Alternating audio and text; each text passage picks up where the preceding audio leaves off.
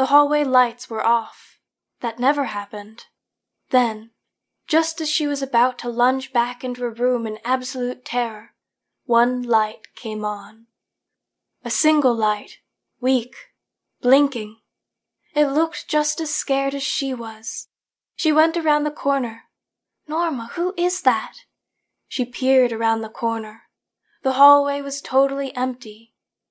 Nicole shivered. What the hell is happening? She bit back on a scream. They might hear me, whatever these things are, they might hear me. And ducked back into her room. She slammed the door shut behind her. Her heart thudded. Boom, boom, boom.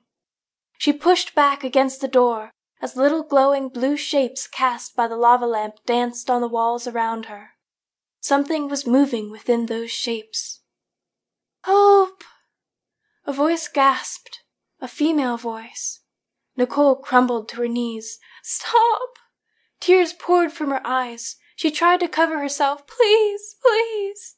Help! A coughing groan. Help!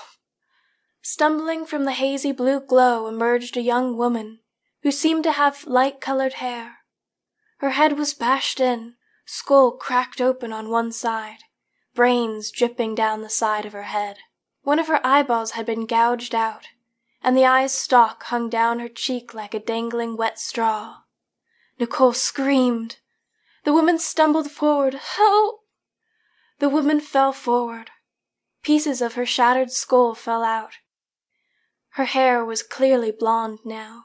She was gasping, groaning. Nicole's heart pounded. Nicole covered her eyes. Please, please, please go away.